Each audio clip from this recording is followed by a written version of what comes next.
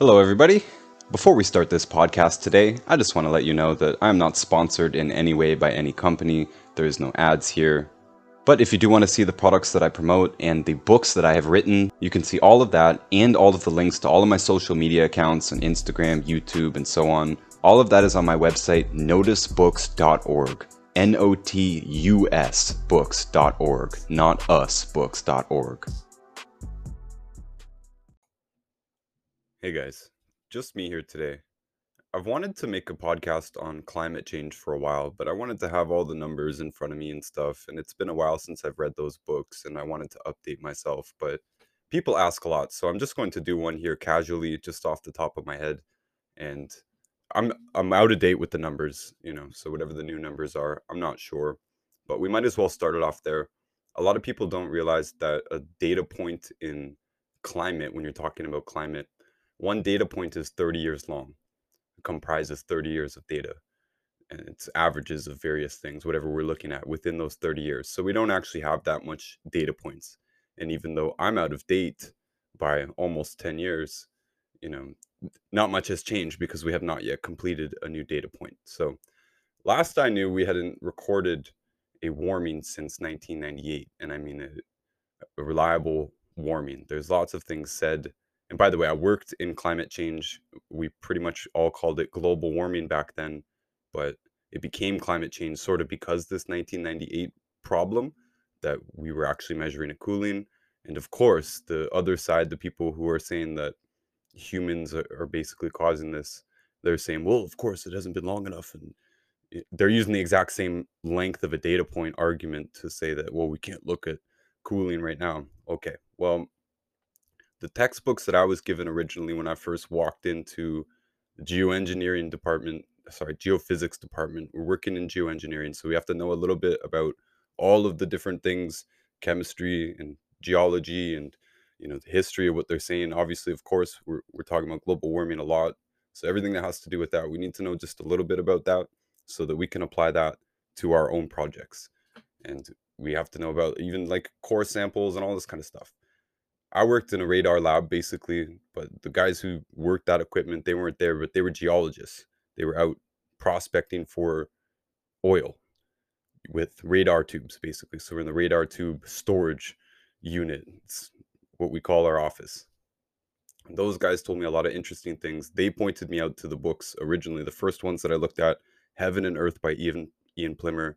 It's a huge book. It's got a lot of this stuff in it, a lot of these points in it. And when Ian Plimmer was talking about things like the how people actually go out and collect the data points every day, same as like a water station, every day it's done by humans. And this is added up across the world. So there's an average taken, I think the number was 30,000 stations, reliable stations, and I think it was 60% of them were run by amateurs.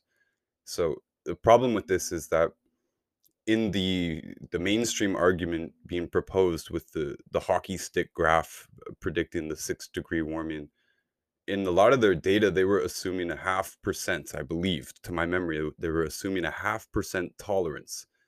And this means that they're assuming that the human error is going to be plus or minus half of a degree.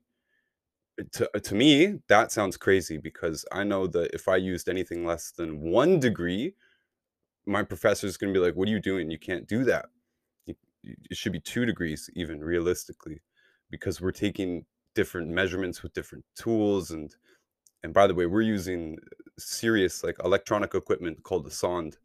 A lot of the people out there that are measuring temperature are doing it by eye, by a thermometer, a mercury thermometer. And they are reliable, but they're not reliable to within a half a degree across 30,000 participants. And just like a water station, I know that they miss days. I can look at their raw data. I can see when they missed a day and when they went back the next day, say there might have rained 1 millimeter one day and then 1 millimeter the next day, but they missed one of those days. So they go back and there's 2 millimeters there. I can see that the one data point is missing and it has the symbol in it to tell me that the next data point is an assumption because they missed one day. This is what the temperature data looks like also. It's a mess when you think about it. And when I'm talking about temperature, I know that there can be a massive difference in temperature depending on where the thermometer is actually stationed. Is it out in the sun? Is it in the shade? Is it on a building? What time of the day is the shadow part of that building in the thermometer? You see what I'm saying? These can add up dramatically, and they add up to more than 0.5%. So to make any argument on future predictions based on such a dishonest tolerance, that's wrong to begin with, you know. And they're not even predicting 20 degrees of warming; they're predicting 6, and they're saying that's catastrophic. Now, that's notwithstanding all the buffering systems that we don't know very much about. One of them, that one of them that connects directly to what I worked in marine science and was happening in the labs that I was working in, where people were studying ocean acidification. Now, studying is a loose word there because they're making assumptions here, certain assumptions. One of the assumptions is that the buffering of the ocean to acidity, in this case, it's limestone. It's the fact that the whole ocean is basically lined with limestone. That's alkalizing. This is calcium. This is the buffer. It's the major buffer, and it is exactly what is left out of the experiments.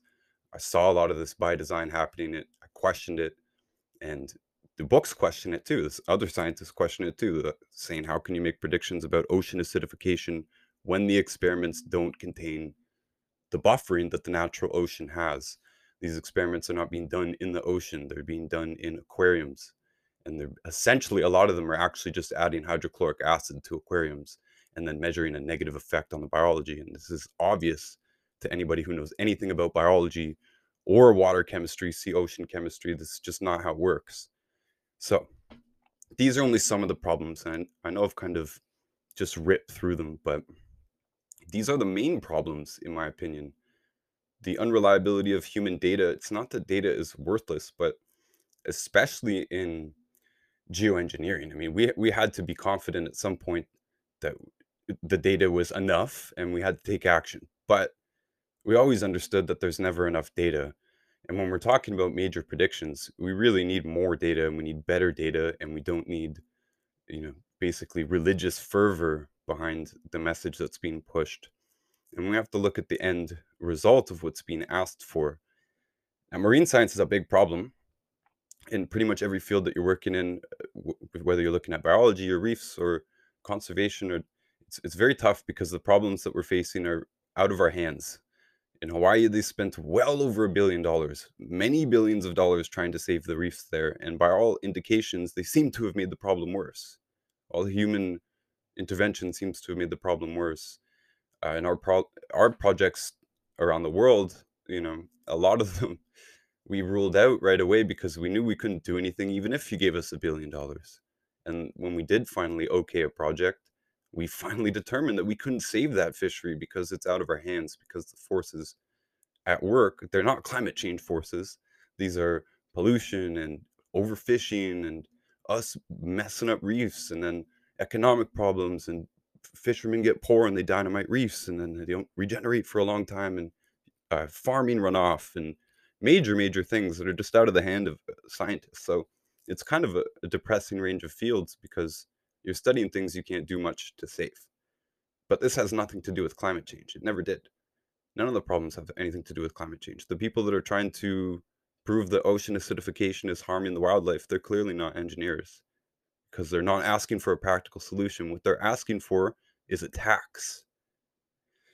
Whether they know it or not, what they're asking for is a tax. What the science is being used for is to promote taxes on humans. To go a little bit further into this, probably the most solid case, like forget about our complications with actually measuring data points and actually trying to figure out what causes climate. I mean, there seems to be a big lag on carbon dioxide levels in the atmosphere, which have been really high in the past. They don't correlate directly with warming and cooling periods. There's big, huge gaps in those correlations. And before global warming came around, everyone was worried about global cooling. That's what I was originally saying when I first showed up to marine science. The books that I was given were my professor's books. He was a lot older than me, so his books are from like the 70s. Back then, they were teaching the kids to be scared of global cooling. That was the major problem that we were facing, and all of the scientific different fields, they all connected to that problem. And now it's switched to global warming. Now they changed that name entirely to climate change, And it all just suggests that we're messing with the climate and that we have to do something about it. But the biggest problem statistically, when you look at the pie chart of the things that are contributing to CO2 in the atmosphere, methane in the atmosphere, greenhouse gases in the atmosphere, even though they have a very wobbly correlation to actual climate history, as far as we can tell, based on the data that we do have, and that's we're talking about ice cores, we're talking about whatever we can say about the past ice ages. We know that from our data and from our understanding, there's a rocky, loose correlation between greenhouse gases in the atmosphere. Even having said that, the major sources are not human sources. The major sources are natural. The major sources are volcanoes are one of the biggest sources out there. We can't do anything about volcanoes. We're not proposing anything about volcanoes. We're not proposing taxes on volcanoes. We can't stop volcanoes. I hope that point is clear, because volcanoes eclipse the entire output by all of humanity by far. We don't even dent the pie graph at all. And this is what the counter consensus is about, basically. And I recommend that book, The Counter Census by Robert M. Carter. But a lot of the opposition to climate, the climate realists that I know of, they're questioning these major points. They're saying, what do you mean volcanoes in any given year regularly give out much more than humanity? And then all of the intellectual and political world is talking about taxing us for our tiny slice of the pie. There's also lots of complications about oil and lies about oil and it being a fossil fuel, which it's clearly not. It's just a carbon-based thing, so they called it a fossil fuel. This is like official. There was never proof that it was from decomposing old organic matter or anything. It does not seem to be the case.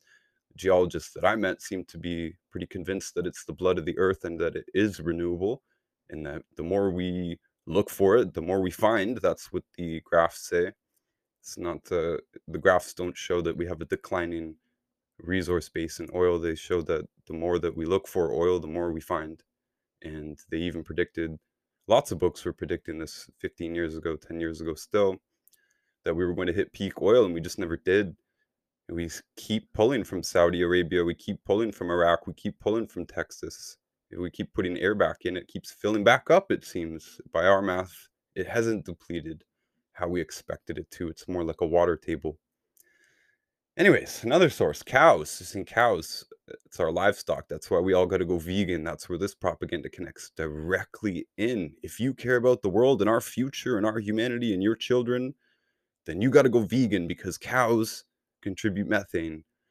Well, this is nonsensical from the wildlife perspective. Like I'm into animals, I'm into conservation and stuff too. I'm into having nature and trees and parks, but I'm also into having animals. And we're not just talking about cows. What about buffalo? What about elk and moose?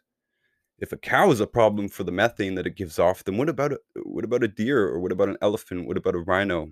I thought we were protecting and encouraging wildlife populations, right?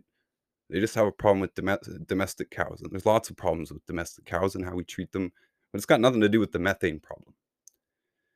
And by all appearances, to me, we can buffer anything that we do to the atmosphere, and one of the best ways to do that is with trees. And there are more trees right now than there were in the medieval times. This is what they tell us by our data. This goes to the skeptical environmentalists. It's an excellent book. It's gone through many, many copies, many reprints, many updates. Bjorn Lomborg, and that this is one of his key things too. Like, air quality has improved by our data. Air quality has improved since we've lived in cities. After 2020, air quality has improved tremendously. Lots more trees and there's more wildlife parks now in any country you can name than there ever was. Wildlife parks were not a thing in the past. They cut down pretty much every tree in Europe and Britain. A lot of that is back. America stripped pretty much all of its trees too on its way across the West. All that's back. We have healthy resource bases. We do have, lots of things that we still could change. There's lots of minerals building up behind dams that we should probably get back into the ocean as the natural cycle would have been. There's some big things that we could rethink there. Irrigation, perhaps, but The problem is the more time that goes on, a lot of the arguments that they're making 10, 15, 20 years ago about climate change just simply haven't come true, or the opposite has come true, or people were concerned about certain parts of it and they did something, such as conservation. Conservation's a thing that's gained huge, huge support in the last few decades. So it's not a problem because of climate change. And by the way, polar bears and stuff too, like polar bear populations have rebounded. Ice does melt, and then there's ice in other places. And in any case, the polar bears overall seem to be fine. And that was one of the first debunking things about Al Gore's thing. This was years ago. It must have been 20 years ago. Al Gore put that out. That it goes to one island, with no ice, and the population that is struggling, the population that is around humans too, they tend to not do the best. Those ones, but there's plenty of polar bears still. And anyways, across the world, lots of wildlife populations are doing very well. Some of them are becoming extinct. That's a problem. So what? We're going to deal with these problems one by one. The problem here, why I said so what, is because this is all being connected to this climate change thing, which at the end of the day is more about tax than it is about doing anything. Lots of super bad things have actually happened in the name of climate change, not just the waste of billions of dollars, the waste of senates and governments talking about this because it's not their business, because this is not our problem, because we have enacted industry standards to improve our machinery and improve our emissions and all that stuff. And that's fine. That's totally fine. But we've also deforested the Amazon largely to grow biofuels. It's not to grow bananas, it's to grow biofuels for American cars, pretty much. You go to an American gas station, it's going to say at least 10% ethanol, usually. That's corn. Massive, massive waste of land, waste of water, chemicals, because we use chemicals to grow this stuff. We use chemicals to transport this stuff. They're being transported massive different distances, massive amounts of energy going into the processing. It's crazy. This is being done in the name of what I'm calling a fake problem. It's not a real problem. And this is, again, there's lots of real problems. Marine science is a huge problem. All the marine things are a huge problem. There's lots of plastic in the ocean. It's got to get out. We could produce less, not because of climate change, because it's better for our Earth. But a lot of the Earth has woken up to this, is what I'm saying. People who are listening are probably like, all these things that I mentioned are probably like, yeah, obviously, we all care about that stuff. Now it's very normal for everywhere to have basically plastic recycling available, most places, and for people to take that seriously. And in most cities, you can't just throw something on the ground. You used to be able to. Most cities were dirty and grungy, and you don't just go up and talk to people like that. They'll tell you to screw off. Now you can have some hipster come up to you and say, pick that up. Seriously. And everyone's got their phone on you. They know you're not going to swing at this kid, or he'll get a video of that and arrest you and stuff. It's crazy. This is the future, but people are using their power to clean the world up and to try and do better for the world. And a lot of them are being misled by this climate change thing. And the problem is that the most passionate people are out there contributing to what is ultimately a tax grab. That's the saddest part of this. It's being given to governments who, I don't think they care about the climate or us. That's beyond the point. But then it's being done for useless solutions that are not solutions. It's literally, we're paying to deforest the Amazon. And we're paying to tax us more and things to cost more for no reason. And people who care about, the kids in Bangladesh making the t-shirts are getting, the TV argument confused. And we do enact legislation to help all kinds of things, supposedly, and ends up being a tax for carbon. And this is a tax on our breath. We should encourage life and be proud of life. Not tax it, not tax cows and tax buffalo and tax moose. Tax human beings for being alive. We can all do better, and I think we're working on that. I don't think that's the problem. I think there's more consciousness about environmentalism than there ever has been. So we've done good on that front, and we just need to stop believing this BS about climate change. I recommend those books, Heaven and Earth. I'm going to produce more content on it. More people need to produce content on it because nobody knows about it. You'll never hear anything going against the mainstream on the Discovery Channel or the History Channel or anything on TV, anything on the news, any politician, anywhere in the world, even the ones that supposedly question it. I'm into looking at this stuff. I go and I look at what Ted Cruz says about it, or I go and look at what the Australian dude says about it, Premier, and they're barely even poking at it, barely even bringing up any points about it. There's no scientists on the mainstream stage ever that I've ever seen. The people that I know that have written books about climate change realism, I mean, they're denounced. If anything, if they're ever mentioned, they're denounced as a crazy kook, climate denier, basically just immediately written off. They're never given any time. Not that I've ever seen. Maybe I'm wrong. Maybe it is out there, but you don't hear the other side of the story. It's just like we say in medicine. You only hear the allopathic view. It's the only one that you've ever seen on TV or a drama made about. And it's going to be the same with climate change. Anybody who's out there showing themselves to be woke and caring, whether they're liberal or conservative, they are pressured to say that we must do something about climate change. And it's just not true. It's just not true. By the way, last point on this. This is some kind of heavy conspiracy stuff, but last point before I go. There's lots more that could be said about all this. Obviously, these are long books and these are long arguments, and there's lots of really technical stuff that you would be good to look at the graph while you're doing it. But the last thing about this is they came out and said in 2019, I believe, that they had been already spraying chemicals in the atmosphere. Chemtrails. They have been doing this in order to block the sun or to deflect the sun's rays. That's what they said. Now, I don't believe that's why they're doing it, but it could be. It could be because in geoengineering, I know that a lot of people actually took things like that seriously as a viable solution because they're so convinced that carbon dioxide is a problem, sun's a problem. By the way, another thing too, I know I said last thing, but one solar flare could, supposedly be more of a problem than anything we've ever done. So it seems crazy to tax ourselves based on long-term predictions, based on dodgy data from dodgy people in a lot of cases for dodgy reasons, when a solar flare can be more of a problem that we can't do anything about. And I don't think chemtrails is going to fix that problem. And like I said, sorry for saying that I was going to stop and then not stopping, but we also did the same sort of thing. It's like similar to the blocking the sun idea. We were going to basically take carbon from the atmosphere by making big, huge plumes of algae out in the ocean. It's called ocean fertilization. And this was banned actually in part because of us. And when you fertilize the ocean with chips of iron or NPK, nitrogen, phosphorus, potassium, or urea, it gives the raw material for algae to just bloom, boom. And if you do this in the open ocean, they don't have anywhere to go. There's not enough predators out there, so these blooms should sink mostly. And this means that they just made their body with the gases in the atmosphere, because we're all made a lot of carbon. We need the carbon in the atmosphere to make our bodies. And since there's nothing there to prey on them and they don't live very long, they expire quickly and they begin to sink to the bottom of the ocean.